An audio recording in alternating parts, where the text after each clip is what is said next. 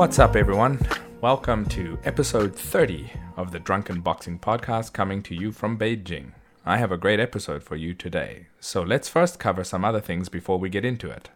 Let me once again promote a company located here in China, up in Dalian, which produces excellent swords. The Hanwei Sword Company has a long history, being first established in 1990, and with that, are one of the most experienced bladesmiths in the field here. While the company is well known overseas, I am still surprised when I speak to people who are not familiar with them, particularly Chinese martial artists.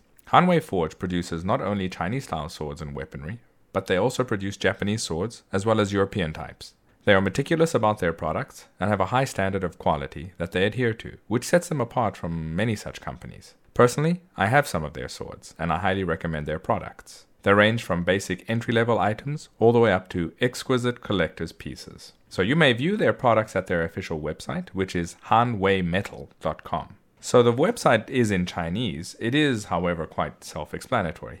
And the general manager, Mr. Gilbert Poon, can speak English and is highly accommodating to customers. So if you have any queries or would like to contact them for an order, you may do so by email at gilbertpoon@hanweimetal.net.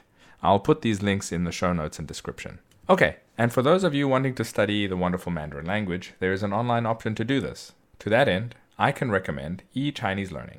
They are a well-established company based in China and operating internationally, and they offer one-on-one online language training for people wishing to learn Chinese. They offer tailor-made programs based on each person's individual needs, whether they are looking to pass Chinese language proficiency tests, or for work, or just to learn it as a hobby for everyday Chinese. Being a professional company, they are available for you to set up your lessons at any time that suits you, 24/7, which is quite useful if you have a tight schedule. All their teachers are professional language teachers, and they are well established in the industry. Listeners of the Drunken Boxing Podcast can sign up for a free trial lesson, no strings attached, by going to the link listed in both the show notes and the description today.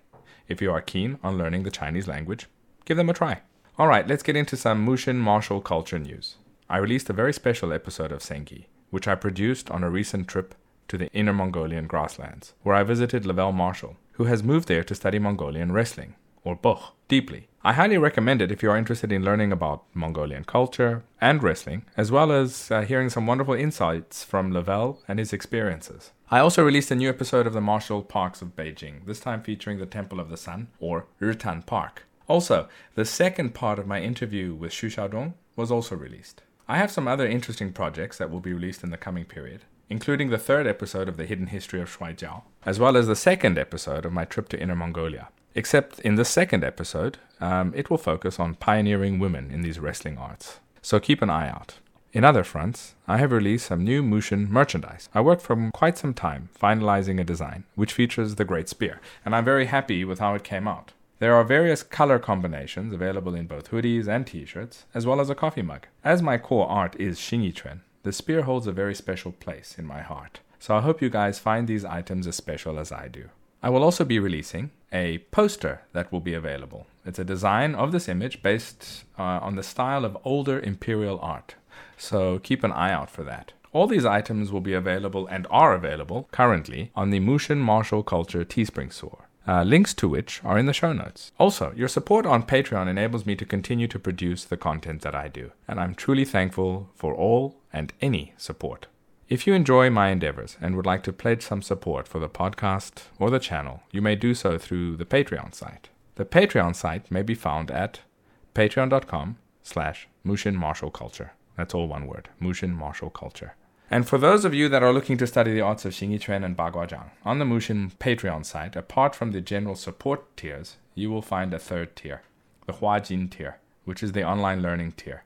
Here you have the ability to study the arts of Xingyiquan and Baguazhang from me through a comprehensive program which features in-depth lesson videos and learning support. The lesson content on the platform is continually growing. Okay, on to today's episode. My guest today is none other than Daniele Bolelli, who is a martial artist, writer, and a university professor of history. He's the host of two of my favorite podcasts, namely the Drunken Taoist podcast, as well as History on Fire. History on Fire, along with Dan Carlin's Hardcore History, are my favorite history-related podcasts, and I highly recommend them. More recently, Daniele produced a series of podcasts about Bruce Lee, which were fantastic.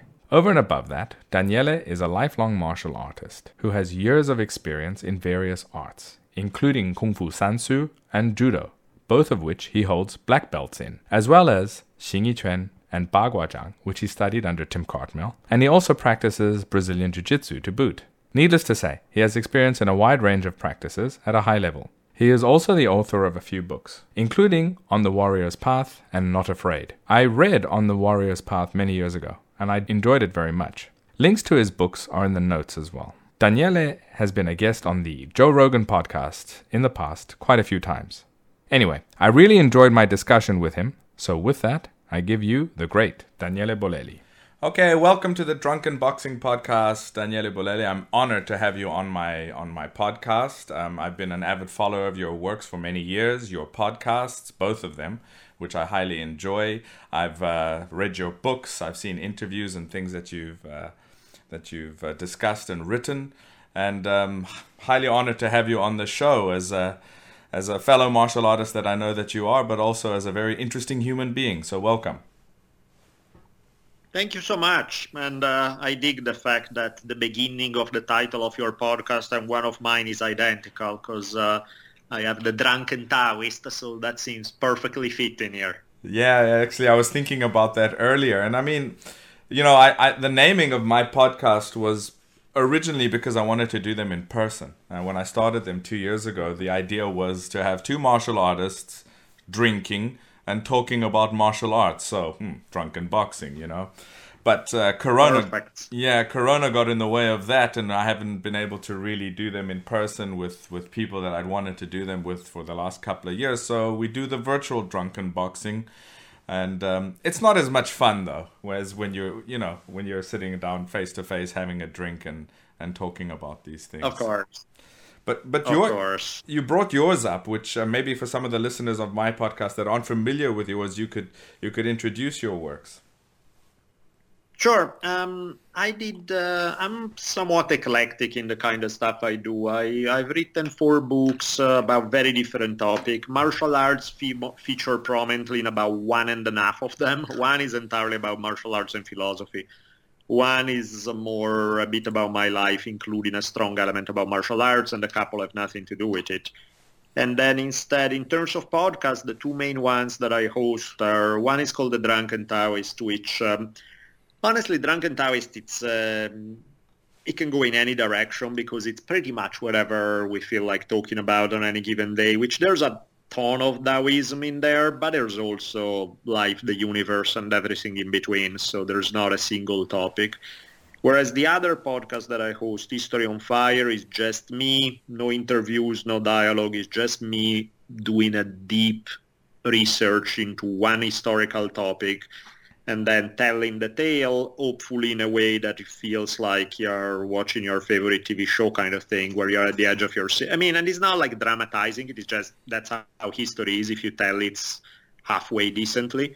So That's kind of what I do with History on Fire. All of those are great endeavors and highly recommended to people. And I mean, I'd like to talk a little bit about each one of them. The Drunken Taoist podcast, you named it after somebody that you revere, somebody that you look up to, somebody that you see as a role model. Could you talk about that a little bit?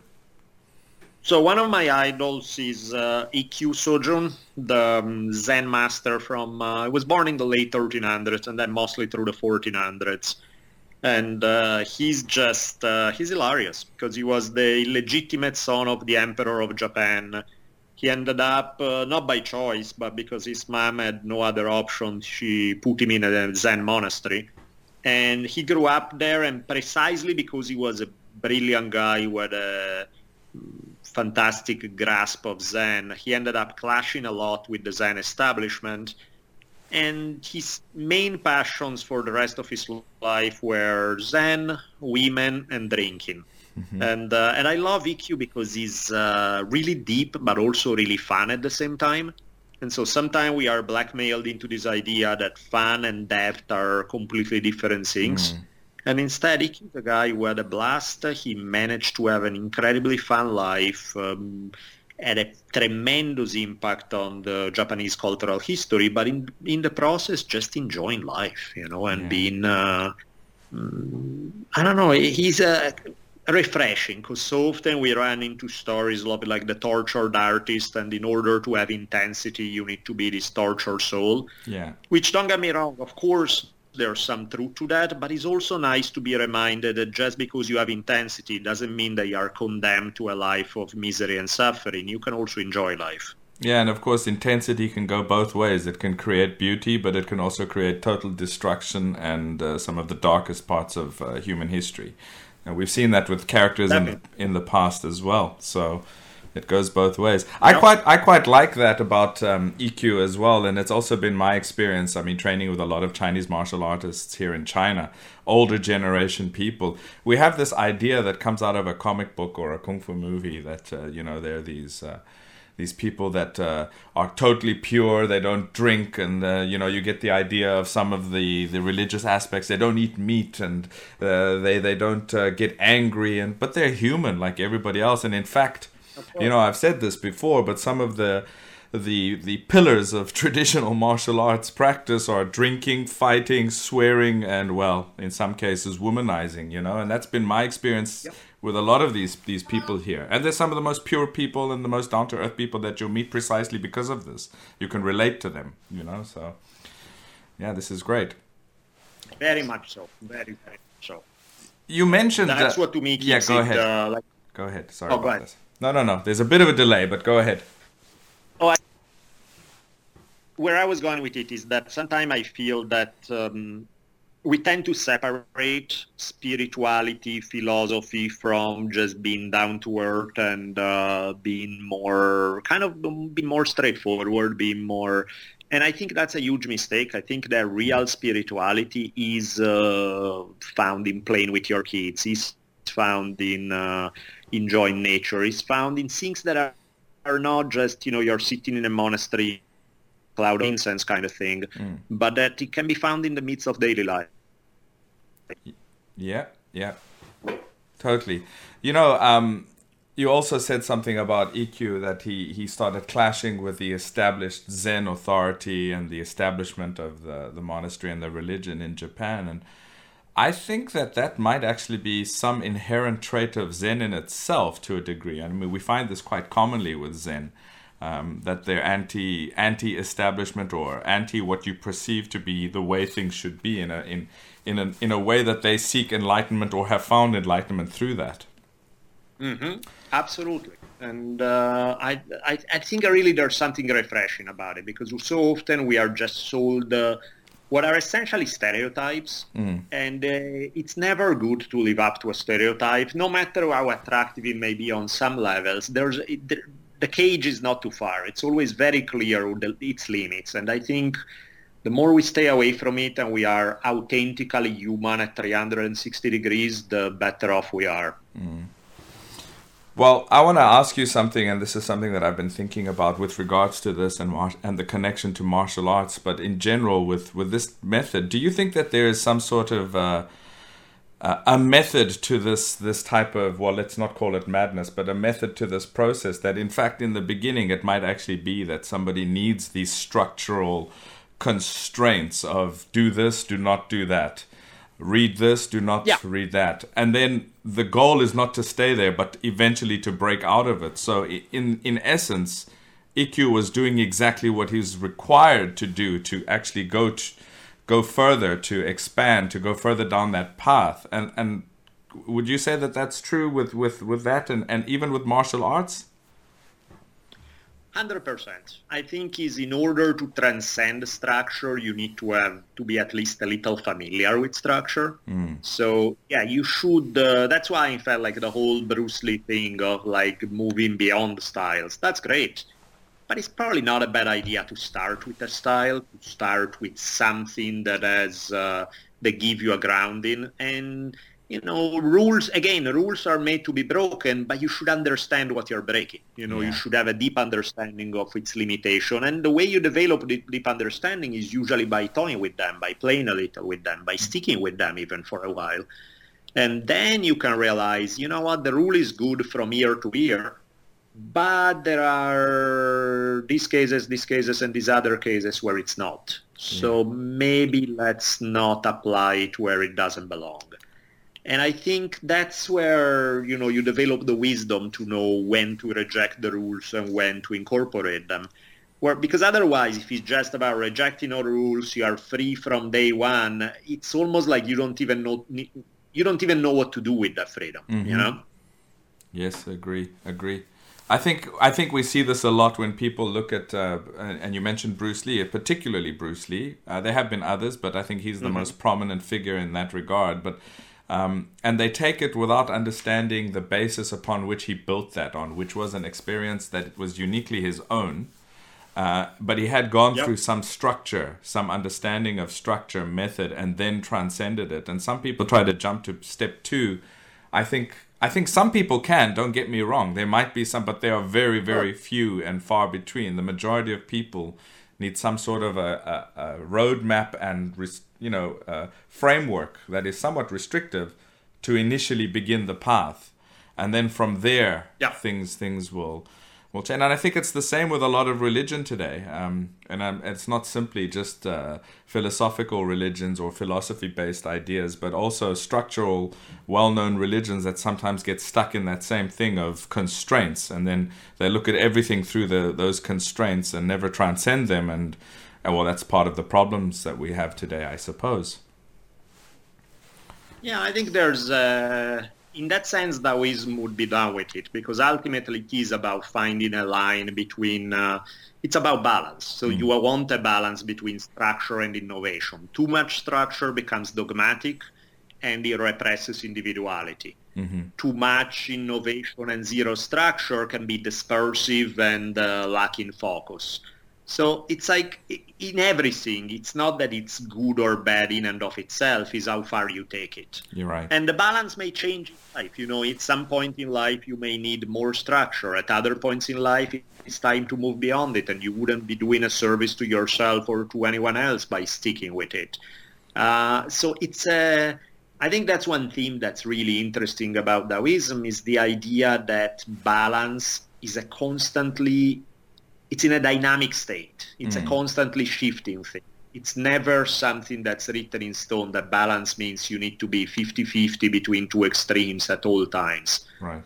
No, not at all. Balance is there's a 0 to 100 scale, and you can be anywhere on that scale at that particular moment. I always use the metaphor of surfing, right? When you look at a surfer, they are never, or very rarely, they are perfectly in the middle of the board. At some moment when the ocean is pushing a certain way, their body is almost 90% on one side of the board. They look like they are going to fall off, but they are balancing off that wave. 3 seconds later, the balance has changed. And so they are no longer, if they try to stay in that position, they are going to fall off and they need to adapt yet again. And so to me, that's why most things in life work that way, where you have to constantly course correct, constantly adjust to find the right balance.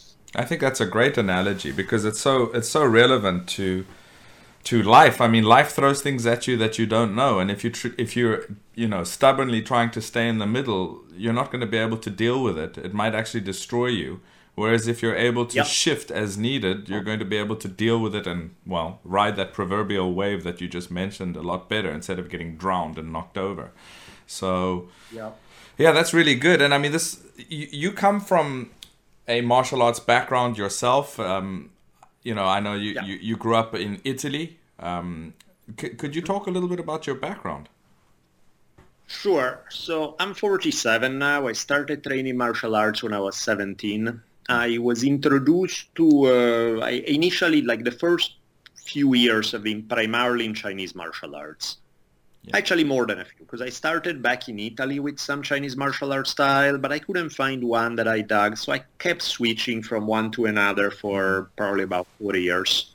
Wow. About 4 years in, I went, when I was 21 and I'd moved to US in the meantime, I started training into this style called, it's called a bunch of things. It's a Southern Chinese system. Sometimes referred to as Toi Li Ho Fu Tung, as 5 families, but it's in US, it's called Kung Fu San Su, which really doesn't mean much because it's kind of the same as saying Sanshou, but it's not the sport of Sanshou. It's more likely than not, based on what I've seen, is a variation on Choi Li Foot. Okay. But there are disagreements about that, but it is clearly a Southern Chinese style that came from this one guy, Jimmy, who brought his family style to US and modified it over time. And that's what I started studying. I had a good time with it. I trained it for a long time. I mean, I still work with it occasionally. I started then moving into other Chinese arts. I did a good chunk of Tai Chi. I started moving into Bagua and Xingyi. Okay. And eventually around that time, I was studying Bagua and Xingyi with Tim Cartmel. I was a phenomenal martial artist. Yes. I really like Yes. approach to sing. He's both really smart as a person and really skilled as a martial artist. And he was going through his transformation from being primarily focused on Chinese martial arts. That's when he was going through his early Brazilian Jiu-Jitsu career. Yeah. And so as a result of that, my focus started shifting more toward combat sports. And I went more in the direction of Brazilian Jiu-Jitsu, Judo, boxing, little bit of Shuai Jiao.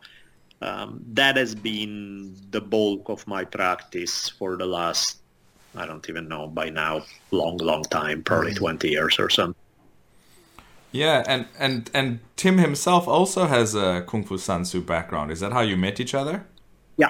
Okay. Yeah, that's how I met. I heard that he was a Kung Fu Sansu guy and that he was teaching styles that I was interested in. I wanted to see his Bagua, I wanted to see his Xingyi.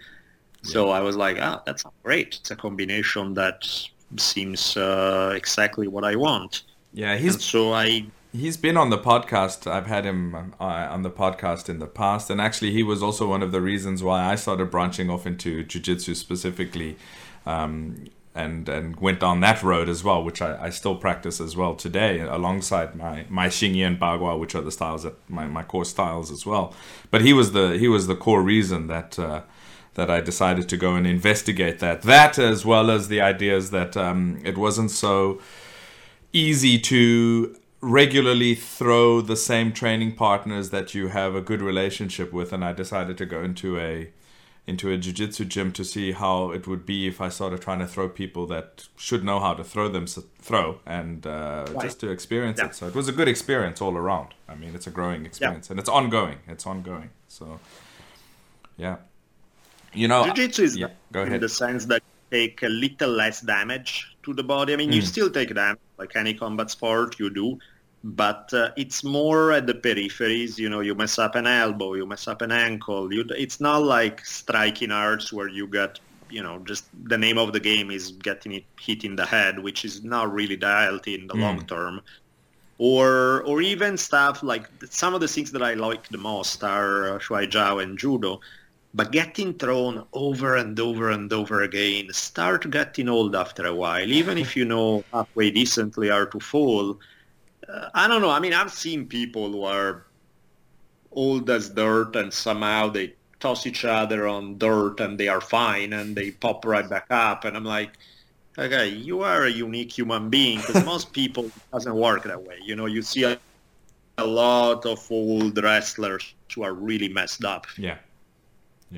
I mean, I was just in Inner Mongolia. I went off to Sunit's left banner, which is really the middle of the grasslands. It's not tourist. It's just actually, where they live. And I went to visit my friend Lavelle, who's been studying Mongolian wrestling there for the last couple of years. He has a Shuai Jiao background as well, but he's been doing solely Mongolian wrestling out in the grasslands the right way for the last couple of years. And Mongolian wrestling is really interesting because there's no weight limit. There's no weight division. So it's not as if you're only going to fight people your size. There's no time limit. So that also, it's very much in line with their lifestyle too. But it changes a lot of things. But also they fight anywhere and in any condition. So they'll just prepare an event. The second event, because I went to two Nadam that they had. It was the area that they were wrestling on, there were stones there. And I thought previously that, the so-called judges, the overseers of the competition, you can call them judges, but they're just kind of, it's a traditional kind of thing where they're watching to if there's in case of a dispute or whatever, but they just, I mean, the wrestlers know how to run the competition, right? So I thought they would walk the field and get off the big stones beforehand. No, they don't give a shit. They don't give a shit. These people are throwing each other on stones, landing with a 300-pound man on top of you on a stone. Yeah, but no, they just carry on. And they were also, I mean, classically, there's no age categories. There were some old wrestlers there too that have been, doing this all the time for the majority of their life, and they just carry on, as you say. So I guess, there are definitely people that are like that, but I also think if that's the environment that you grow up in and you're used to that, I think most people actually adapt to it in one way or the other. So it's very interesting. That's awesome. I'm puzzled by, because I mean, what do you make of that? Because you see stuff like that happening, and it's amazing. But then you see, like, if you go into the average judo school, you look at the old judokas, there's no one of them that walks straight. You know what I mean? They're all like, I mean, there's the occasional exception, but most of them are really literally bent out of shape. Right. I would say, though, that if you asked any one of them about their bent out of shapedness and their inability to walk straight, if they would have been happy to walk straight and not be bent out of shape, but not have gone and done all those years of training and gotten all the enjoyment of that entire process, and I'm quite sure most of them would say they wouldn't change a damn thing. For sure. But what do you think is the difference that allows some people to wrestle under those conditions you describe? These are people who throw each other in a field with rocks, and they do it their whole life, and they don't seem to suffer any damage from it, versus a whole bunch of other people who love the game just as much, but they clearly take a lot of damage in the process to the point that their bodies are pretty heavily marked by their activity. Sure, I would, the one thing is definitely the Mongolians are built in a specific way. Genetically, they've been doing this for hundreds and hundreds of years. I think their lifestyle, which we could say is thousands of years old. And this is, for me, the funny thing about modern martial artists when they look at styles like Mongolian wrestling or even Shuai Jiao and throwing arts, even judo, and they say, this style was created by this guy like 150 years ago, and it's because he liked leg sweeps. And I'm like, this doesn't make sense. The reason why the art looks like that is because it's some development of their daily living. So with the Mongolians, they were nomadic people that herded animals. Their art comes from their life. Their first thing, they've got to, they're herding animals. And I don't know if you know much about nomadic lifestyles, but I was even there talking to some of the herders, and they were saying things like, we only keep one male that has, like a horse, for example. They'll only keep one male that hasn't been castrated. The rest of the horses, if there's males there, they'll castrate them. They'll keep the one male that they want to, continue the line. And I asked them, why do you do this? And they said, because they will fight all the time if we don't do this. It's chaos with all our animals. And it's the same with the sheep, and it's the same with the cows. And I don't know if people realize this, but animals are not really fond of firstly being castrated, and horses, which are wild, are not very fond of being ridden. And in order to be able to live with these animals, and which they totally survive on these animals. I mean, it's not as if they're growing vegetables and foraging the forest. Firstly, there is no forest. Secondly, there's nothing that grows out there in the grassland. It's grass.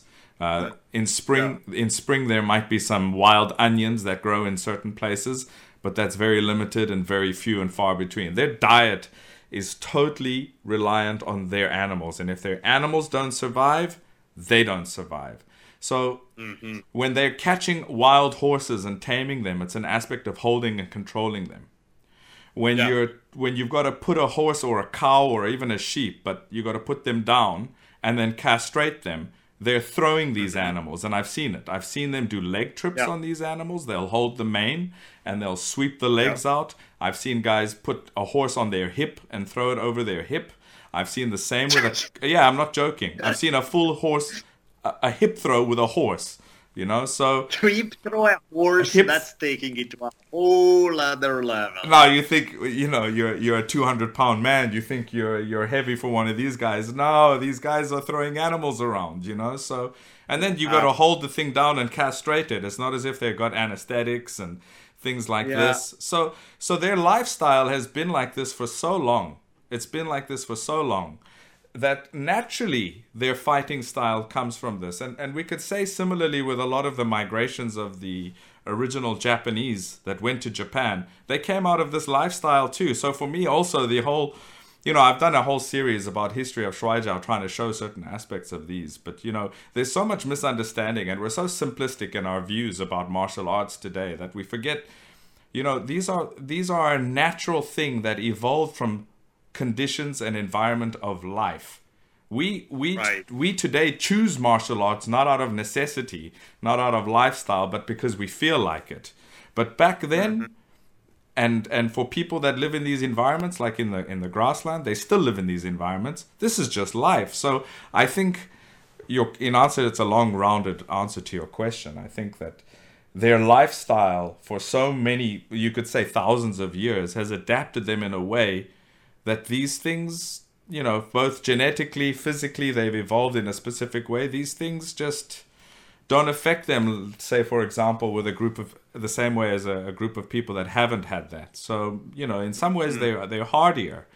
I mean, I was watching them, I was eating with them. And look, my wife is from Inner Mongolia, but, you know, I spend most of the time, she's from one of the main cities. You know, when you go out to the grasslands, which I've been to before, but this time it was a little bit different. But, you know, when you see how they live, their diet is literally milk, tea, and meat 3 times a day, you know? And again, for me or you, that might be a problem if we had to try to live on that diet purely for the next 3 months. But for them, that's how they've survived, and they thrive on that diet. So, you know, lifestyle conditions people in a certain way, and I think that's really a big part of it, a very big part of it. Right. That makes sense. That makes sense. So it's like somebody, the same person trying to do the same activity is not going to have the same results because, you know, there's almost a genetic history behind it that give you a predisposition. That makes sense. Yeah, for sure. And I mean, we see this in the Olympics too, which we overlook, like the Kenyan runners or the the people from highland areas that have the ability to run endurance races that would seem superhuman to us, but they've just evolved in this manner due to a lifestyle. It's not as if they picked up running recently. You know, this again, it comes back to the ignorance of a lot of martial artists today, trying to look at things with a very narrow scope. It's the same thing. These people have these abilities because life pushed them in that direction, and as you said, they surfed that wave correctly, and their bodies adapted. You know, over thousands of years. Sense. So. Makes sense. Makes you envious that they have it, but yeah, it's fantastic. It's amazing when you witness it. Yeah, totally. I mean, it's really interesting. I saw a video of just I think last year. We have sandstorms here in China, and they originate from the desert areas up in Mongolia, etc. You know, and of course when they hit Beijing, they're pretty bad. A couple were bad last year, to the point that we were advised to stay inside. It's not the first time, it happens every year. But you can imagine what happens out there closer on the grassland areas, you know. You're talking about last year, people died, they disappeared, they got lost in the sandstorm, you know. And I've seen people running a nadam, you know, a wrestling competition, and a sandstorm hits, and these guys just keep wrestling. They don't give a shit. They just carry on wrestling in the middle of a sandstorm. And I've seen video of this, you know. These people are not what we think. And there's no wonder that during the Yuan dynasty and Chinggis's time, these people were able to go anywhere, everywhere, endure anything, and try to conquer, just with a little bit of encouragement from a charismatic leader.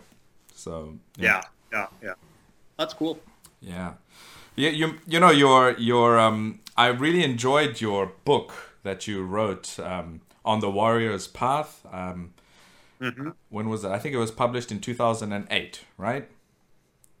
Yeah, it actually, that's as a long journey, that book, because originally I wrote a version of that when I was super young in Italy. That was back in 96. Then I finally learned how to write in English decently enough. So an early, like a first edition was published in 2003. And then a second edition that included, I think, a couple of extra chapters was published in 2008. Okay. So that one has been through the ringer, has been through a lot of versions. Yeah, I mean, there was so much that I enjoyed in terms of your perspectives on many things. But I want to ask you, since the time that you've published this and going on your path. Oh, also, I wanted to congratulate you. We were talking about judo, and I forgot to congratulate you because I know recently you got your black belt in judo. So congratulations on that. Thank you. Thank you. But would you say that any of your perspectives or ideas that you had in this book have changed or have morphed in the time since you published it? I mean, definitely the Italian version, yes, of course, there was something, I think the core ideas are there, but there was a bit of a little bit more naive approach to martial arts. I think over time, experiencing more, just I understood it all a lot better. But, the basic insights haven't changed. I think it's like specific example or the tone that I would use or how much I would accent one concept over another. So the balance has changed, but the key insight, I don't think they have. Okay. Yeah, I think a lot of the things and a lot of your perspectives here are universal. Definitely for martial arts, but like we say, in my experience at least, martial arts is a lens through which you can view life in many ways. So maybe I'm biased because I'm a martial artist and a dancer will say, no, hang on, dancing is the same thing. But I think they all kind of shed light on a very similar topic of our existence here and how to deal with it. So. I mean, I think that martial art, a way in which martial arts are different from other things is that martial arts deal with conflict in such an unambiguous and objective way. And so much of life is about dealing with conflict. And I don't mean conflict even with other people. I mean even just conflict between your desires and reality. You're right. Conflict between, who we want to be, our own weaknesses, conflict. There are conflict that we experience constantly before you even move to the level of conflict with others. Yeah. So we are very familiar. I mean, if you think about all the stories of every other movie you've ever watched, every book, everything, there's never a tale that's about things were good and they stayed good and they ended well. It's like usually there's something happens that creates a conflict that the lead character in the story need to grapple with. Yeah. That's what all our stories are about, right? Because that's what all our lives are about. There's a constant, never-ending supplies of conflict delivered to us by daily life. So having a practice in which conflict comes to the forefront, where there's an extremely clear way to, quote-unquote, win the conflict and lose the conflict. I think it appeals to something within us because we recognize the same pattern that we go through all the time anyway. Yeah, that's very true. Yeah, that's very true. So, and also, I mean, there's a lot of discussion today about the origins of martial art, particularly with martial studies groups looking into, what was it? Was it purely a combat endeavor in its origination, and then, or was it a religious / cultural / some other aspect to it, and it just had martial elements in it? There's always this circular discussion, and particularly in today's research fields regarding this. But I personally think that the one factor or the one trait that defines martial art in comparison to all the others is in fact that physical combat, physical conflict. That realm exists for the most part. I don't want to paint all martial arts the same, because there are indeed differences in that that basic launch pad with different arts. Some styles you can see were their creation was more in the lines of maybe ritual or things like that, and they just but for the majority of the ones that we consider martial arts, I would say that the defining factor that they launched themselves off of was conflict, combat, and how to deal with that, human, combat in differing forms. And it just so happened to be that aspects of spirituality, culture, these other aspects were just much more, people were more soaked in them in their daily life and outlook on the world. I mean, they were looking at the world.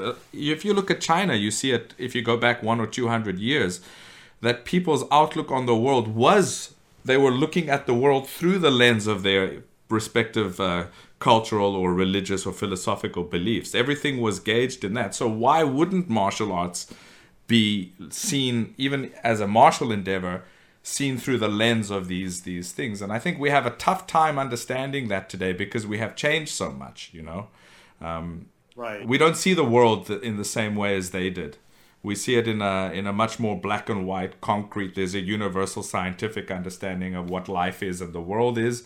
And then everything else is kind of an add-on that is not really in the center, but more on the periphery of our existence. Whereas back then, it wasn't like that. So I think it's a very tough thing to do, to try to say either or with this discussion, just simply because we've changed so much as human beings, 100%. I agree with you.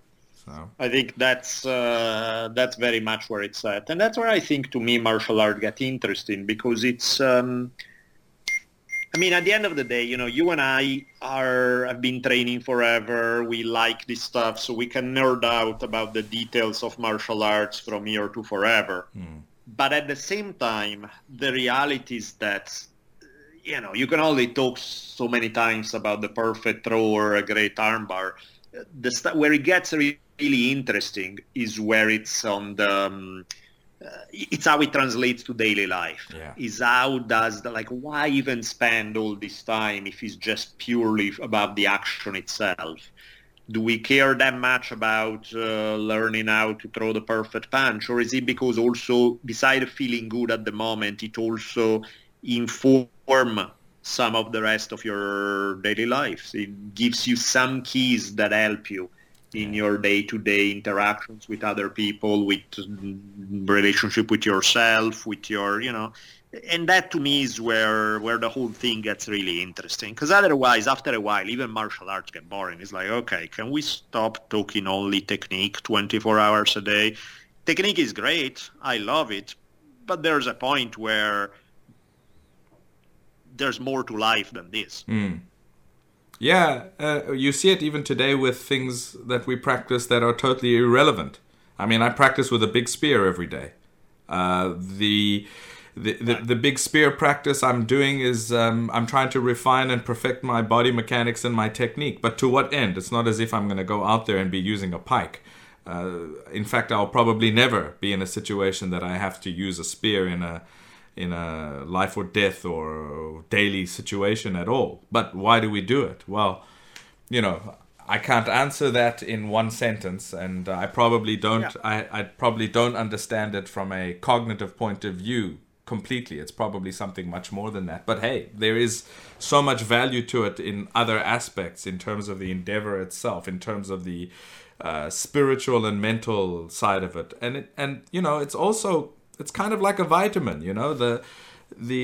the action of doing it just makes me healthier all round. I can't explain it, but I feel better after training, So, these are important things that if we just look at the practicality only, I'm not saying don't throw practicality out, because that is another problem on its own. But if we only look at that, we can cut off so many things from our practice. But then again, we can also cut off practice in totality, because how many of us are actually going to go out there and fight? How many of us live in societies that are so safe today that the reality or the chance of having a serious conflict is slim to none? And then what do? Do you say, okay, well, in that case, I don't practice martial arts? But then you realize it's more than that. It's definitely more than that. So... I agree 100%. It's both. And I think I know exactly where you're going, where we say, at the same time, we shouldn't forget about practicality, because I get really tired of the overly romanticized approach to Right. martial arts, but I just get just as tired by the overly practical approach to martial arts. Yeah. I feel that both sides miss the boat there by insisting that approaching martial arts in one way and one way only, because I think that's the beauty of it. It's Yeah. beautiful because the practicality of it forces you not to get lost in abstract speculation or philosophies that are not grounded in day-to-day life, but they force you to deal with a reality that, no, is not just all in your head. There is an objective reality out there that you have to come to terms with. Yeah. And at the same time, the ability to take what we learn on the mat and apply to much more than what you learn on the mat. Apply to all of the rest of your life, how you raise kids, how you interact in your marriage, how you deal with your friends, That's also fantastically meaningful.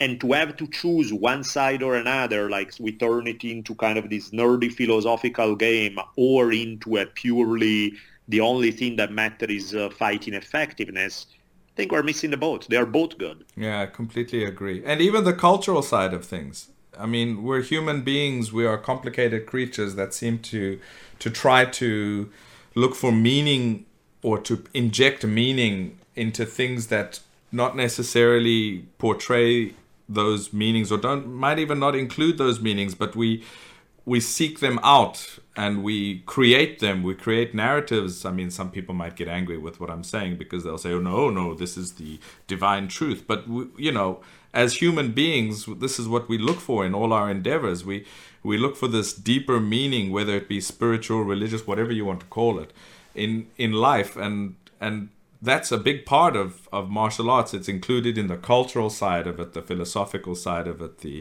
the spiritual side of it. Now, again, I don't want to talk about mystical energy and things like that because I think those people have kind of missed the point. But, these aspects, you can see it in our earliest renditions as human beings and the things that we decided to paint about in caves. We try to look for meaning in everything we do. And I think that's important. It's if you strip that out of martial arts as well, which is back to your point about just focusing on technique, I think that even if you're not aware of it, you subconsciously know that something is missing, and you look for that elsewhere then. You look for that deeper meaning elsewhere, which might be why a lot of people quit martial arts after some years. So. Yeah, absolutely. I think we have the same approach to it. Yeah. Your experience with Kung Fu Sansu, I don't know what the situation is with that style. Is it still practiced in the States? I mean, are there still schools teaching it? I mean, it's practice. There are school teaching. It's kind of like most anything else that's not combat sports. It's kind of dying in terms of popularity because, you see... I don't know, correct me if I'm wrong, but my perception right now of where I'm at in terms of what I see around me in US is that I see a lot of Taekwondo for kids, primarily. There's the whole, nobody has cornered the kid market as much as Taekwondo. So those guys do very well because they cater through the 5 through 15 years old kind of thing. There's a ton of combat sports, primarily Brazilian Jiu-Jitsu, Muay Thai, with boxing gym have their own tradition. Judo is a little weird, but it survives, like it has always survived for a very, very long time. It has its own thing, but it's somewhat anachronistic in some way in terms of, I think they are trying to bring it back and reunite it in some way with Brazilian Jiu-Jitsu, some people, and I think that's a good idea. I think so too. I think that's a good approach to give it new life. Other than that, then you start going into the more esoteric stuff because you see, do people practice Filipino stuff? Yes, there is its own niche. It's a niche, you don't exactly see schools in every corner, but it exists as a niche. And then beyond that, there's a lot of the Chinese arts have been dramatically diminishing compared to what they were in the 70s or 80s. So, and a lot of the more other traditional styles have been dramatically declining in terms of numbers. So I'm not sure where they are at in terms of their future. because like if you look at most Kung Fu Sansu schools today that have gone, never mind the fact that there are a fraction of what it used to be just 20 years ago, but most of the people, like 20 years ago, you would see people who were young, in shape, tough, they were athletes, right? Most of the people you see practicing today are either older because they fell in love with it when they were 20 and they, now they are not, but they keep practicing it. Right. Or they are people who are not your typical kind of young, tough, strong, athletic person, because those people go into combat sports. Yeah, of course. Of course. Yeah, it's interesting. We are in an interesting time right now, particularly because of the wave that and the revolution of MMA in terms of not only approach and mentality, but also in terms of opportunity. I think people miss that point quite extensively. The opportunities that people have within MMA far exceed opportunities outside in other combat sports, and particularly with martial arts that aren't geared towards competition or lack any competitive format. The opportunities within MMA are like head, shoulders, and torso above almost all of them. I mean, so that's a very important factor with regards to what people decide to go. What's funny for me though is the people that get into MMA that have no inclination to compete or to fight, and I kind of think, well, yes, there's technical benefit to that, but I kind of don't understand, or maybe they don't even understand why they're doing it. I think there's a perception that combat sports are real fighting, so that if you want effectiveness, you need to do combat sports. And there's a truth to that, and there's also a mistake there. Yeah. In the sense that on one end, of course, if you don't train with a resisting opponent ever, then you're deluding yourself. Of course, you need to train with adrenaline, with resistance, with sense of distance, with somebody who's trying with every fiber of their being not to let you do a certain technique. You need that. Yeah. Absolutely. Yeah. At the same time, I think as much as that's true, there's a misunderstanding there that just because you can become skilled at a combat sport, that is going to translate to other contexts. And it translates to some degree. But like, I give you an example. I can't tell you how many videos I've seen of people who clearly look like they are decently trained. They are in a street fight. They level change. They shoot under the other person punches. They take them down. They get to mount. If this was a fight in the cage, they are dominating. They are doing fantastically. But they forget that it's not a fight in the cage. And then the other guy's girlfriend walks up and she kick them in the head and knock them out.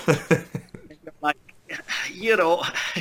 context is important. The way you are fighting like you are fighting a combat sport. It's good. It has a lot of elements that are helpful. But no, this is not a combat sport scenario. You cannot do the same things. Yeah. So I feel that sometimes people, because they have been tricked by so many traditional styles that argued, we have the best ways to train, we'll make you amazing, and then you throw them into a cage and they look awful. Right. Then they think like there's nothing worth saving in all that stuff. That was all bullshit, and the only good stuff are the combat sports. Right. And I feel like I would tweak that balance a little. I think that while maybe if you are interested in the effectiveness, definitely spending a lot of time doing combat sports is important.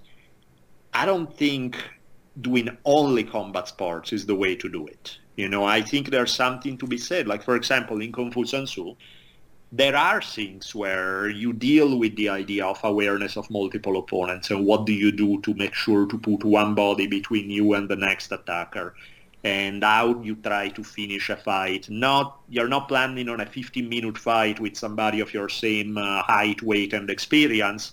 You're planning in a 5 seconds fight with somebody who may be bigger and stronger than you. And so who hits first in the most vulnerable spot may count more. It's probably the only thing that gives you a chance to survive that encounter, that you would definitely lose if you are playing fairly in even rules with a referee. Yeah. And I think those things are important to keep in mind. I feel that there's been too much of throwing away the baby with the dirty bathwater kind of thing. And While I'm a big fan of practicing combat sports, I feel that there's a lot missed when we practice only combat sports. Yeah, I completely agree, and I think it's a perspective that people seem to miss.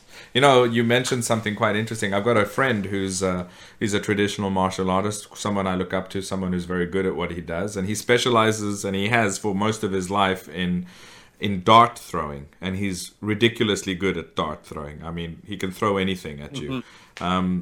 Right. And he was telling me about an altercation, not an altercation physically, but something that came up with another MMA group in his area.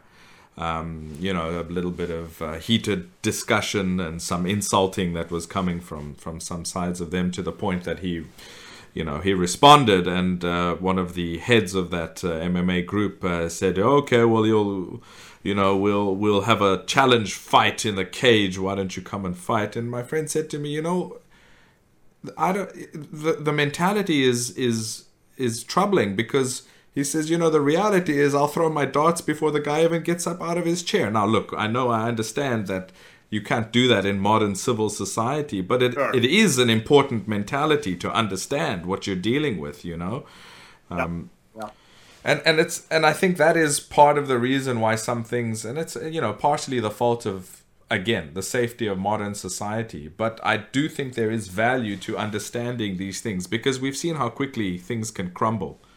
You're in the States last year, when things were a little bit out of hand. Society that you think works in a certain way crumbles, and suddenly you're in a dangerous situation that changes. I grew up in South Africa, so things happen very quickly there that are completely out of the realm of legality. So you have to know how to deal with these things, and it's important. It's definitely, and I think that's where I do believe that the popularity of MMA has been a super necessary to correct a lot of the smoke and mirrors and mythology and just flat out bullshit that surrounded the practice of martial arts in the past. Yeah. But I also feel that it has gone a bit too far the other route, where I feel that there are arts you can benefit a lot from studying certain arts to this day. Maybe modified, that's fine, but still not to throw away the whole thing. Right. And for example, to me, the ideal balance is you study combat sports, which means both the throwing part, the ground game, and the striking. Yeah. So, whether that means MMA or whether it's because you're doing multiple things, boxing, jiu-jitsu, wrestling, or Shuai Jia or judo or whatever that may be, that's your choice. But those are the options, right? You train something that teach you about the kind of weapons that you can deal with in reality. So you're dealing. Sorry, by the way, my dog is going crazy in the background and making a lot of weird noises. Maybe he has something to add to the conversation. Right, exactly. Or maybe I just need to throw him Mongolian style and castrate the spot, and that's the. Now, so you have, something like Eskrima, where you learn how to deal with sticks, blades, and things like that. Yeah. You train, to me, something like Tai Chi, both in terms of an understanding of body mechanics, as meditative practice, as it has a different training methodology than most other things. And whether it's purely because it feels good or because you think you can derive something in terms of your other skills, I find it a great practice. Probably a more self-defenses oriented style, something that's not designed for sports, it's not designed for an even fair fight, it's designed to what can I do in a situation that may not smile upon me if we were strapping on gloves and fighting evenly. Yeah. What can somebody who's smaller and weaker and all those other negative aspects, what can they do in that situation? Because just saying that they should be stronger, well, thanks, but that person is not. So is that your last answer that you're going to give them? What can you give them to deal with it? So all those things to me are like, right there, you're looking at multiple arts. And that to me is what, I mean, again, nobody, maybe some people don't have the time. They don't care that much for that, and that's fine. But to me, a complete martial art practice includes all those things. I agree. And I think if we look at a lot of the classical styles, they actually incorporate little elements of those in bits and pieces, some to larger degrees than other. I mean, for example, Xingyiquan, my core system has bare hand and weapon, short weapon, long weapon, and concealed weapons. And I think as your conclusion, because it's a realistic one, was one that was a little bit more obvious back in the day because reality was a lot more in your face back then, right? So that was probably where it came. But I did, pick up the side of jiu-jitsu because of a lot of influence from listening to Tim Cartmel way back in the day, and other people, like reading a really great book was I think it's called Mastering Jiu-Jitsu by Danaher and Henzo Gracie. It's and I obviously the ground aspect is something that is not so prominent in Xingyi and Bagua. Once you go to the ground, not how to get there. I mean, Bagua has takedowns, but what happens when you go there yourself, or you take somebody down there and they know what they're doing. So I filled that hole as well. So I mean, that was something that I found was lacking, and I decided, okay, well, that needs filling, and not to be in terms of competition. I didn't do it for that purpose, but just as you mentioned, for those reasons. And I think it's a healthy approach, what you've just mentioned. A very healthy approach. Of course, there's only so much time in the day, so people may have other priorities too, but I do think that in an ideal world, if you have a great combat sport practice, figure out a way to incorporate 10%, 20% of your practice in a direction that goes in a different way. If you do care about effectiveness, do look at what more self-defense oriented styles focus on. Right. Now, clearly self-defense oriented style have the drawback that you cannot practice realistically. You cannot be sparring, kicking people in the balls and finger jabbing them in the eyes, But at the same time, figure out what you can do to add to your combat sport practice that also remind you that those things are real, that they are part of what makes a martial art. And we're lucky today, comparatively to our ancestors in these arts, in that we have a lot of modern equipment and materials that actually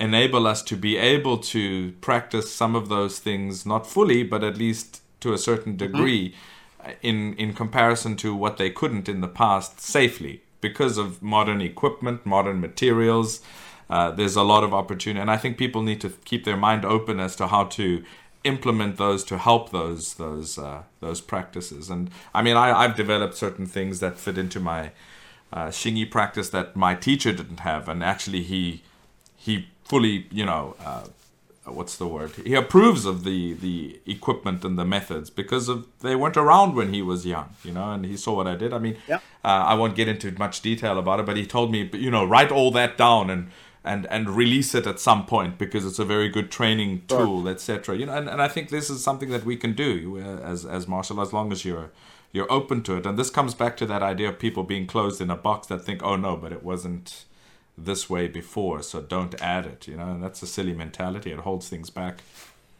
So. Yeah, I agree. I think it's like you can always add. The problem sometimes is that you decide to get rid of the wrong stuff. Yes. There's stuff that was great, maybe you shouldn't lose. But adding stuff, what's the problem with adding stuff? Yeah. You can always decide, I don't really want to focus on that. That's fine. But learning how to having more options is never a bad thing. Yeah. It's funny that you mention that because, I don't know, within the Chinese martial arts community, there seems to be this taboo, this stigma against non-Chinese arts, If you did, for example, you did Xingyi and you then decided to do judo, I mean, the initial, and people subconsciously have it, even if they're not aware of it within Chinese martial arts, but they'll be like, hang on a minute, why are you doing Japanese martial arts, And you're doing it, let's say, for example, because you want to improve certain aspects of throwing and things like that. But their immediate knee-jerk reaction is, judo's Japanese, it's not Chinese martial arts, therefore it's bad for you to do. But those same people, if you told them, I've picked up Shuai Jiao, they'll be like, oh, great, that's great. You should do that because it's, going to help you with your throwing. And I look at these people and I'm like, do you realize how silly you sound? I mean, right. And they don't, unfortunately. A lot of these people don't realize how silly they sound, so. Right. And again, Exactly. as And I, yeah, go ahead, uh, go ahead. the nationalism is never a good thing when it comes to martial arts. Yeah, The desire to keep things overly stuck in the way things were done in the past is never a good thing. I think it's like there are training methods that should not be abandoned, but yeah, to be blind to this kind of stuff is just that's craziness. It's like that's almost like what is it? This is like 50 years ago. You had Bruce Lee arguing doesn't matter whether it's a Korean technique or a Japanese technique or a Chinese technique or an anything technique. You're a human being first and foremost, and that's ultimately the only thing that counts. yeah. Well, there's also a saying here which is kind of political in nature, but it's a good saying in any case. It says it doesn't matter if it's a black cat or a white cat as long as it catches a mouse. So Yep, exactly. and that, I like that very practical approach to things. yeah, I exactly. feel it's at the end of the day, if it works, use it. Yeah. Why not? That's what counts. And I think that's one aspect in Chinese culture is the nationalism, but the other one is also the heavy Confucianism that has given this somewhat hostility to innovation, where it's like things have to be done the way of the ancestors, things have to be done the way they've always been done. Who the hell are you to innovate, to add, to create something? I think it gives a bit of an overly conservative vibe sometimes Right. to the discussions. My filial piety. I mean, that's the Yep. unfortunate part of it when it's taken to an extreme. Well, Yep. it becomes a problem. And unfortunately, Confucianism is very much based on that. So it has been part of the problem. But they've also found some creative ways to deal with that problem. And I would say it's not a productive or positive way. They would then simply take something that was inherently not theirs, or they would take something that is inherently not old. They would absorb it and apply it, but just simply rewrite the reality of where it came from, how it came from there, with a fake story. And I mean, this is unfortunately part of the rationale why I decided to make this Shuaijiao history series was because over the years, the rhetoric has become taken as gospel truth, but the truth of it is far more, open-minded. Let's call it that. I mean, the grassland people, the steppe people, the Manchus, the Mongols that came from those different cultures, they were excellent wrestlers, and this is their art that was adapted and became a thing that became popular here in much more recent time among the general population in the north. I wouldn't say in the south, but and that's good. Why not admit where the history comes from instead of trying to rewrite the history and create a false narrative and take the truth of the origins away from the culture and the people that it came from. So. That's part of, and we see this with Chinese martial arts too.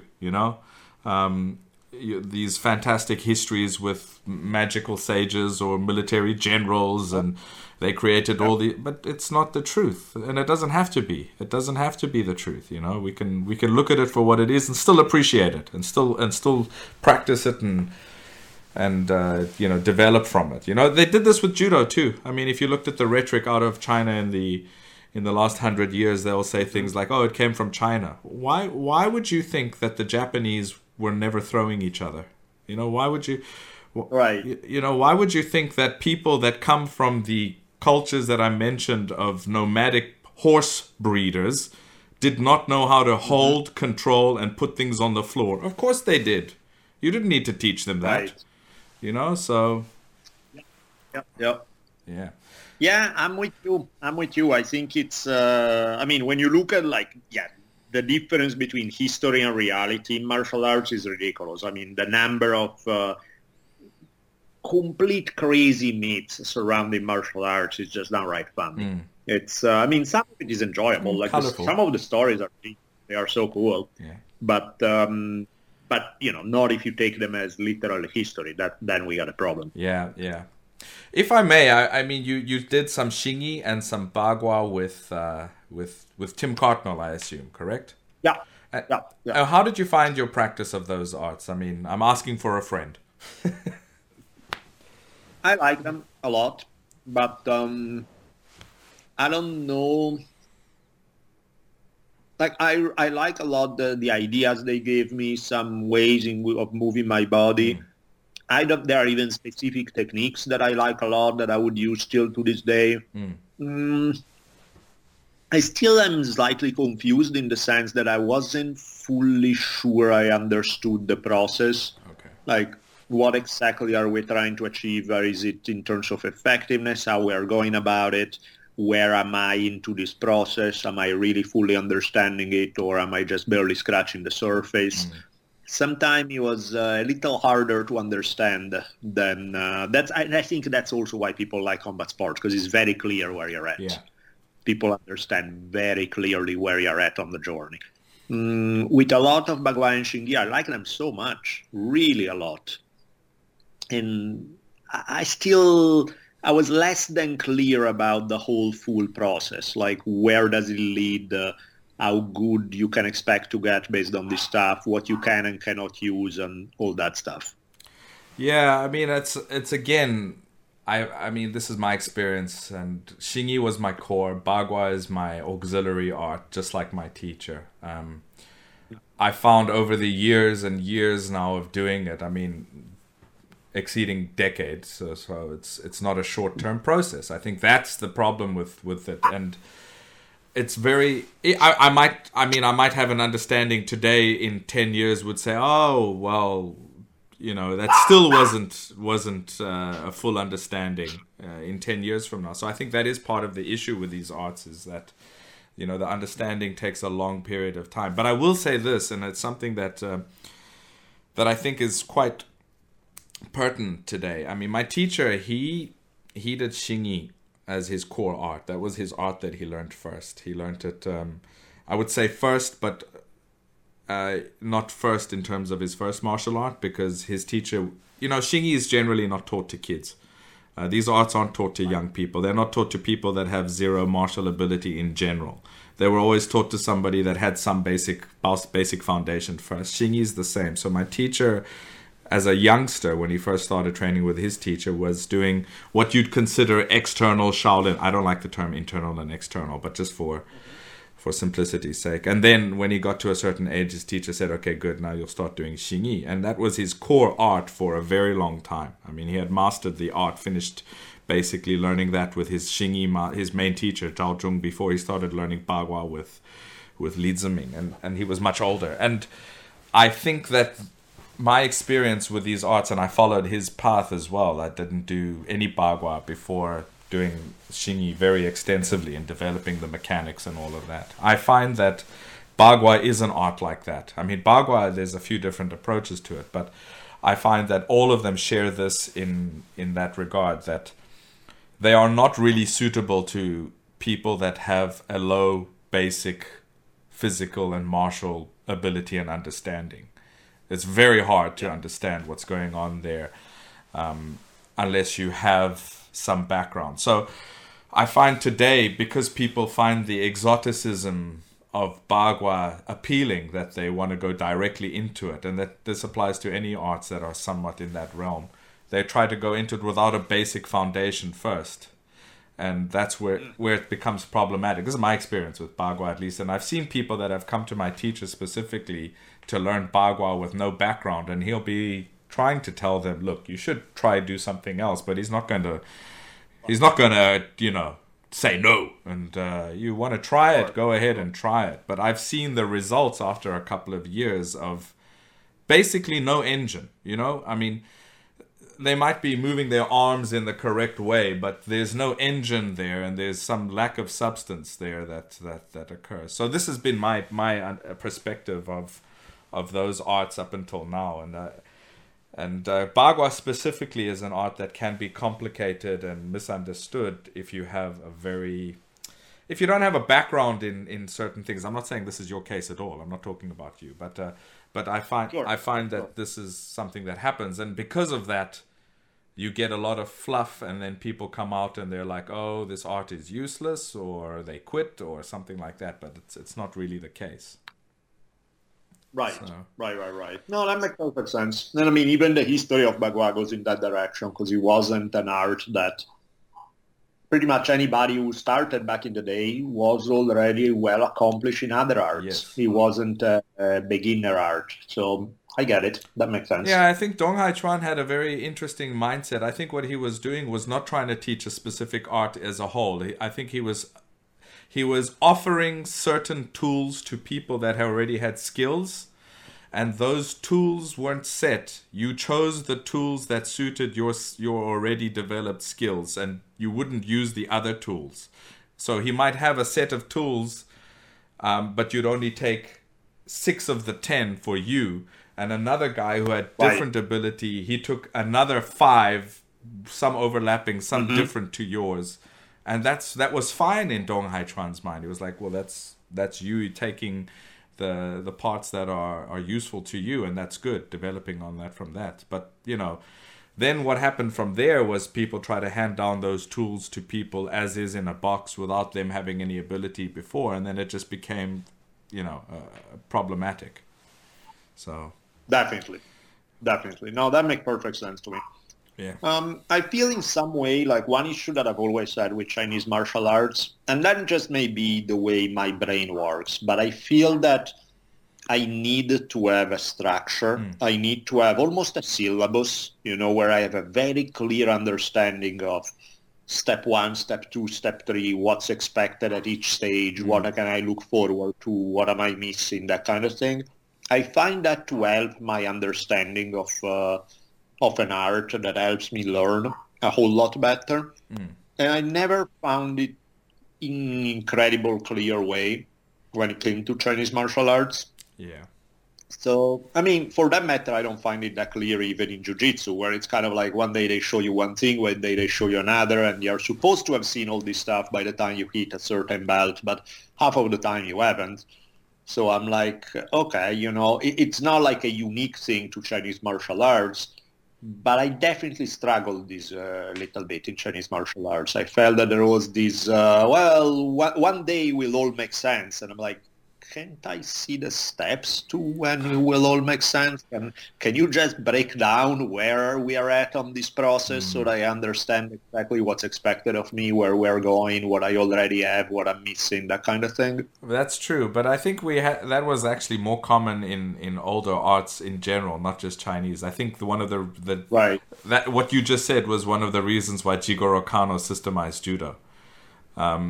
So it's effective. It's actually a very intelligent thing, and you can see it in jiu-jitsu with somebody like John Danaher. Like, all right, well, let's systemize this, and it's a effective, method of teaching and making sure that people develop in a certain direction. And I think, for the most part, my teacher did the same thing with his arts. He systemized them in a logical progression, which he didn't have the benefit of from his teacher. So, so yeah, I agree with you. I think it's something that, particularly in today's day and age, is important. Especially, look, if we go back again, my teacher's time, his teacher's time, they would simply be living and spending their days with their teacher for the majority of their lives. So, you're going to be training with this guy for 25 years every single day. Eventually, you'll have everything. It's just right. There's no need to clarify this. My teacher, his life was exactly that. He would get on his bicycle. He would ride his bicycle in the even after he was married. Ride his bicycle to his teacher's home before the sun comes up. Train for 3 hours, 2 hours before work, and go directly to work. Finish work, ride the bicycle back to his teacher's place, train for an hour or so, and go home. This was their life. There was no Netflix, there was no TV, this was their life. Go home, eat, spend some time with the family, rinse, repeat the next day. But people don't have that today. So they're kind of like, all right, well, I go to training on Tuesdays, Thursdays, and Fridays from 6:30 to 8, and I need to know, step 1, step 2, step 3. So I think modern society has created a need for this kind of structural, call it a roadmap within your progression. And I think Jigoro Kano was a genius. I keep saying this because I think he was one of the true martial geniuses of the modern age, because he identified many of these aspects that we spoke about today and effectively created systems to deal with them, from a structure, from resisting and regular training with an opponent, to the idea of competition, although his idea of competition is different to what it's morphed into, but the initial seed of his idea is correct. So, I'm agreeing with him. Right.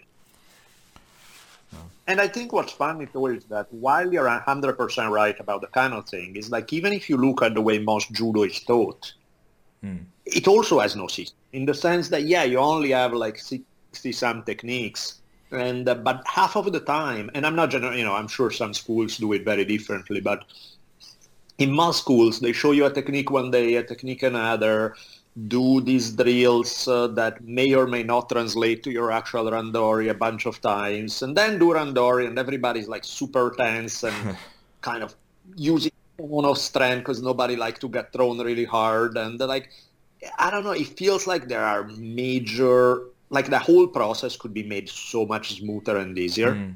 Like I feel like you break down the throws, the throws, there are only 4 main divisions, right? There are foot sweeps, sacrifice throws, hand techniques, and hip throws. Each one, if you there are esoteric throws, there are variations on what's essentially the same throw, but if you look at the stuff that you commonly are going to use, is maybe 7 or 8 throws in each one. So you're looking at probably no more than actual 30 techniques. Out of those 30 techniques, if you start drilling them, you only have like maybe 7 foot sweeps, and you drill those to death, you're going to be pretty good at foot sweeps relatively quickly. Yeah. You start drilling entries into hip throws. There are only so many. There aren't 500. There are only a few. You drill those to that. And then you start working a randori that is not you go from semi-useless drills where you do this uchikomi against a static opponent to oppose no resistance, but maybe you just dance around with each other and you drill entries. You're doing randori purely entries. So you get an entry, don't throw. So people are relaxed. They are open. They pay attention because they know they are not going to get slammed on their head. And so it's like, okay, we're drilling entries. That's cool.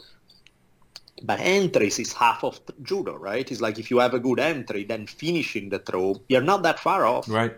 But in the meantime, you got people to relax, and now they are more open. And then you start throwing each other. But maybe you only do foot sweeps and sacrifice throws, where the odds are much better. There is not going to be a super high elevation throw that slams you on your head, maybe except Osotari or something like that. And people are going to do that. And then you can add, I don't know, to me, even judo, there's a way where you can make the whole process so much easier to learn and absorb than what I typically see. And again, I'm generalizing. I'm sure there are some fantastic judo schools that do this down to a science. But from what I've seen, I'm like, man, like a lot. Like one time I was maybe 6 or 7 years into my judo. I watched a judo DVD, and somebody showed a technique where there was a footwork movement that was so basic and so perfect. I was like, this should be taught on day one. This is like the basic of judo footwork. This is a genius turning what's a neutral situation in one where you have an advantage, moving one foot. And I was like, why did nobody ever show me this stuff before? Yeah. Like, come on, man. It's like this idea that eventually you're going to see it all. It's like, no, why don't we structure it so that there's a clear progression where people can learn basics and then go from there. Have you written any of these ideas down? I mean, in terms of a progressive idea that you would implement had you been teaching, or if you should teach? I think I'm working a little bit with my lady because she trains professionally in MMA, but like I'm trying to help her kind of expand on her judo. She has some judo basics, but I'm kind of trying to help her to speed up the process of getting better at it. Good. And she likes it a lot. She feels that she's learning it way faster and is making sense. I don't know if it's just because and we click and she understands me better and the way I express things. I don't know that I've necessarily figured out a way that's better for everybody, but for me and for people that I interact with, it seems to work better. I think it is a logical, progressive idea. Look, I'll give you an example from Xingyi with my teacher's methods, and we have a very similar thing. We have set techniques, as you know. which exist in Xingyi. So you have set techniques and set methods and set practices for those. And then if you go to the other extreme, you'd have sparring, right? But you need a bridge in between, and you need a progressive bridge. So the set techniques in terms of Xingyi is somewhat genius in this regard, because it's line drills, but the way it's been broken up is it's body mechanics and vectors of force based with the initial methods that you learn, and then those are applied to specific techniques. So it's progressive in that sense, that once you've got the mechanics and the body mechanics and the way of moving down, then you'll find how those are going to be applied to specific techniques, which are combat applied techniques, right? So it goes in that way. But with regards to partner work, we also have that similar thing, that we go from set partner drills with specific techniques where both of us know what we're doing. There's a what's the word? A instigator and a responder, or an initiator and a responder, and each person knows what he's doing, even if it's just one technique each, and it starts from that first, and then maybe it'll go to 2 techniques, and then it'll go to 3 techniques, and then it'll go to stepping with techniques, and I think these are important steps before you go to sparring, because you're starting to develop habits. But then even when we spar, I mean, I'll have times with my own training that even if the opponent is doing whatever he wants to do, I limit myself. I'll say, today I'm just going to work on this specific technique and find a way to get it to work in the sparring session. And it's free sparring, but I wouldn't be able to do that without going through those previous steps, and I think it's important. And I think that's the system idea that you're kind of referring to a degree. So I guess we can, we're across the globe from one another, but we can trade notes. I'll film some videos and send you some stuff. Okay. See if it makes sense, and we can trade ideas. Yeah, perfect. I'm looking forward to it. And I think jiu-jitsu needs this kind of thing too. I mean, it's one thing to say, okay, technique today, we're going to do De La Hiva to a back take, and then, okay, let's go to sparring, and then nobody's ever done that technique ever. They're going directly to trying to smash the guy down with your forehead and, jerk on his neck. And then, okay, but did you actually try to apply what you learned today, Of course, eventually, over years and years, as you say, it'll come out over years and years, but there's probably a more effective way to get this skill developed if you have a focused, structured path. So yeah, I mean, even that, it's interesting you say that, right? Because, like, for example, I've been teaching a little jiu-jitsu, and for me, the beginning with complete beginners, my approach was like, you need to get out of somebody has top mount on you. You need to have an escape. You need to have an escape from side mount. You need to know what to do, like starting off your back, assuming that basically things have gone wrong for you. Learn what to do in worst case scenarios. So couple of escapes, something you can do from guard to sweep, something that, and, working from that base and then drilling it every single day, no changing lesson for like 2 weeks, 3 weeks, a month, until that stuff, you can do it in your sleep. Yeah. You know what I mean? You have a solid mount escape that is going to work for you at high percentage. Now we can move on a lot faster, because I can show you other things, because you can always go back to that thing that is going to work for you a lot of the time. And I feel that's... I get it. Like, I like variety. I want to learn things quickly, but I feel that sometimes going slow makes it faster in the long run. I agree. In the sense, if I show you one escape today and tomorrow I show you a sweep and the day after I show you an armbar from top, there's no logic to it all, Yeah. Whereas if we work for a month when you first shows up on learning how to fall, learning how to shrimp, just basic motions that you use all the time, and then, let's say, drilling escapes and one sweep, I think it gives you a foundation that then it becomes so much easier to branch out from, Yeah. So even in jiu-jitsu, I agree. I see that as a big need, just the same. Yeah, I agree completely. I think that method of teaching is the way to go, particularly if you want to have long-term deep skills developed. So, yeah, I think, maybe we're kicking a dead horse. Maybe some people thought of this and have spoken about this in the past, but the majority of the people doing it that I've seen today are not doing it in this way. So even myself with, look, I've got habits from my teacher, my master, that I add into jiu-jitsu. And one of those habits is my teacher's adamant that if you go to training, you take a notebook. If you don't take a notebook to training, he looks at you funny. He's like, where's your notebook? Yeah. You know, and I'm with you. And I do the same thing. Have to... Yeah. I do the same thing in jiu-jitsu. I take notes. So my subway ride to grappling or to wrestling or whatever I'm going to is an hour at least. I mean, I live in the north of Beijing. It's far from everything. But I like that hour because I sit there writing notes on my phone, in the notepad about whatever I want to do that day or a problem that I had or something that I realized and learned that day on the way back. When I'm with my master, I take a pencil and a notebook, and you know, if he says something that was important, I'll write it down, because even the act of writing it down, even if you say, no, I remember it with your brain, but even if the act of writing it down somehow ingrains it in your head even further, just the act of writing it down, even if you never look at it again, because you've remembered it. And only because most people, I mean, I think you and I have the same nerdy tendency to do that. Yeah. And I think it's very important because it allows you to, I think it allows you to understand the art at a deeper level faster. Can you become amazing at it without it? Yes, of course. You can be a fantastic athlete. You can be, you know, you can have all these things that allow you to pick up things quickly regardless. But I think that a little bit of an intellectual understanding of it all can allow you to cut some corners and move a little quicker through things and understand at a deeper level and ultimately teach better. Because, you know, a great athlete will absorb everything super quick. They may be able to do that for themselves, but they're never going to be able to explain it to somebody else who's not as athletically gifted. Agreed. So I think like this approach, even if it didn't make you better at practicing, which I doubt because I think it does, but I think it also allows you to become a better teacher, which is something that you not. That's why usually, you know, some of the great coaches were not always the best natural people in the world, because if you're natural, then you never had to struggle. It's like they show you a move twice and you're like, okay, I got it.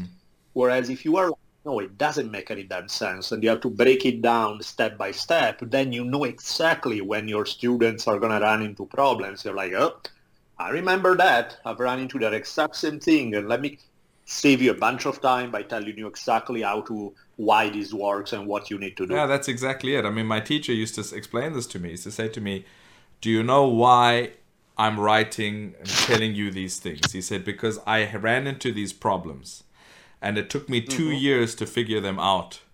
But I want you to be able to overcome that problem in 2 months. Exactly. So, you know, and you know, he comes from a generation where you don't ask your teacher too many questions. You just shut up and do it, right? His own Shingi teacher was illiterate. Everything was taught through he memorized everything. All the poems, all the classics were in his head. And that's how they taught. That's why a lot of those poems and they rhyme, because it's the easiest way to remember the things. But we don't need to rely on that. We can write as well. So this is, again, coming back to this idea of modern tools, right? So writing and recording, even video, is a modern tool. So writing things down, great. Record it as well, great. Use all these tools because it's going to help you. So I think it's important. I think it's important. Before you know it, we can do the Matrix, right? Yeah. You can connect, and after a few minutes, you go like, I know Kung Fu. Exactly. So, speaking of which, the sequel is coming out soon. So I'm looking forward to that. Well, I've taken up most of your evening. It's been a really good discussion. It went by in the blink of an eye. Maybe we can do it again in the future, but I don't want to take up too much of your time. So definitely, and I would love to. I would love to do this again in the future, and I would love to trade martial ideas. Maybe we'll trade some videos or something. I would love to see some of your Shingi material. Sure. I would be more than happy if I can send you anything Jiu-Jitsu related, and that would be fun. Oh, that'll be perfect. I'm looking forward to it. So let's do that. All right. Sweet. All right. Well, you have a good evening. Thank you once again, and I'll put whatever. I'll be in contact with you afterwards to put whatever contact or whatever relevant information you want public out there. We'll put it in the show notes, etc. So I'll get that from you. Cool. All right. Thank you so much. Wonderful. Thank you so much. Have a good evening. Bye-bye. Have a great one. Bye-bye.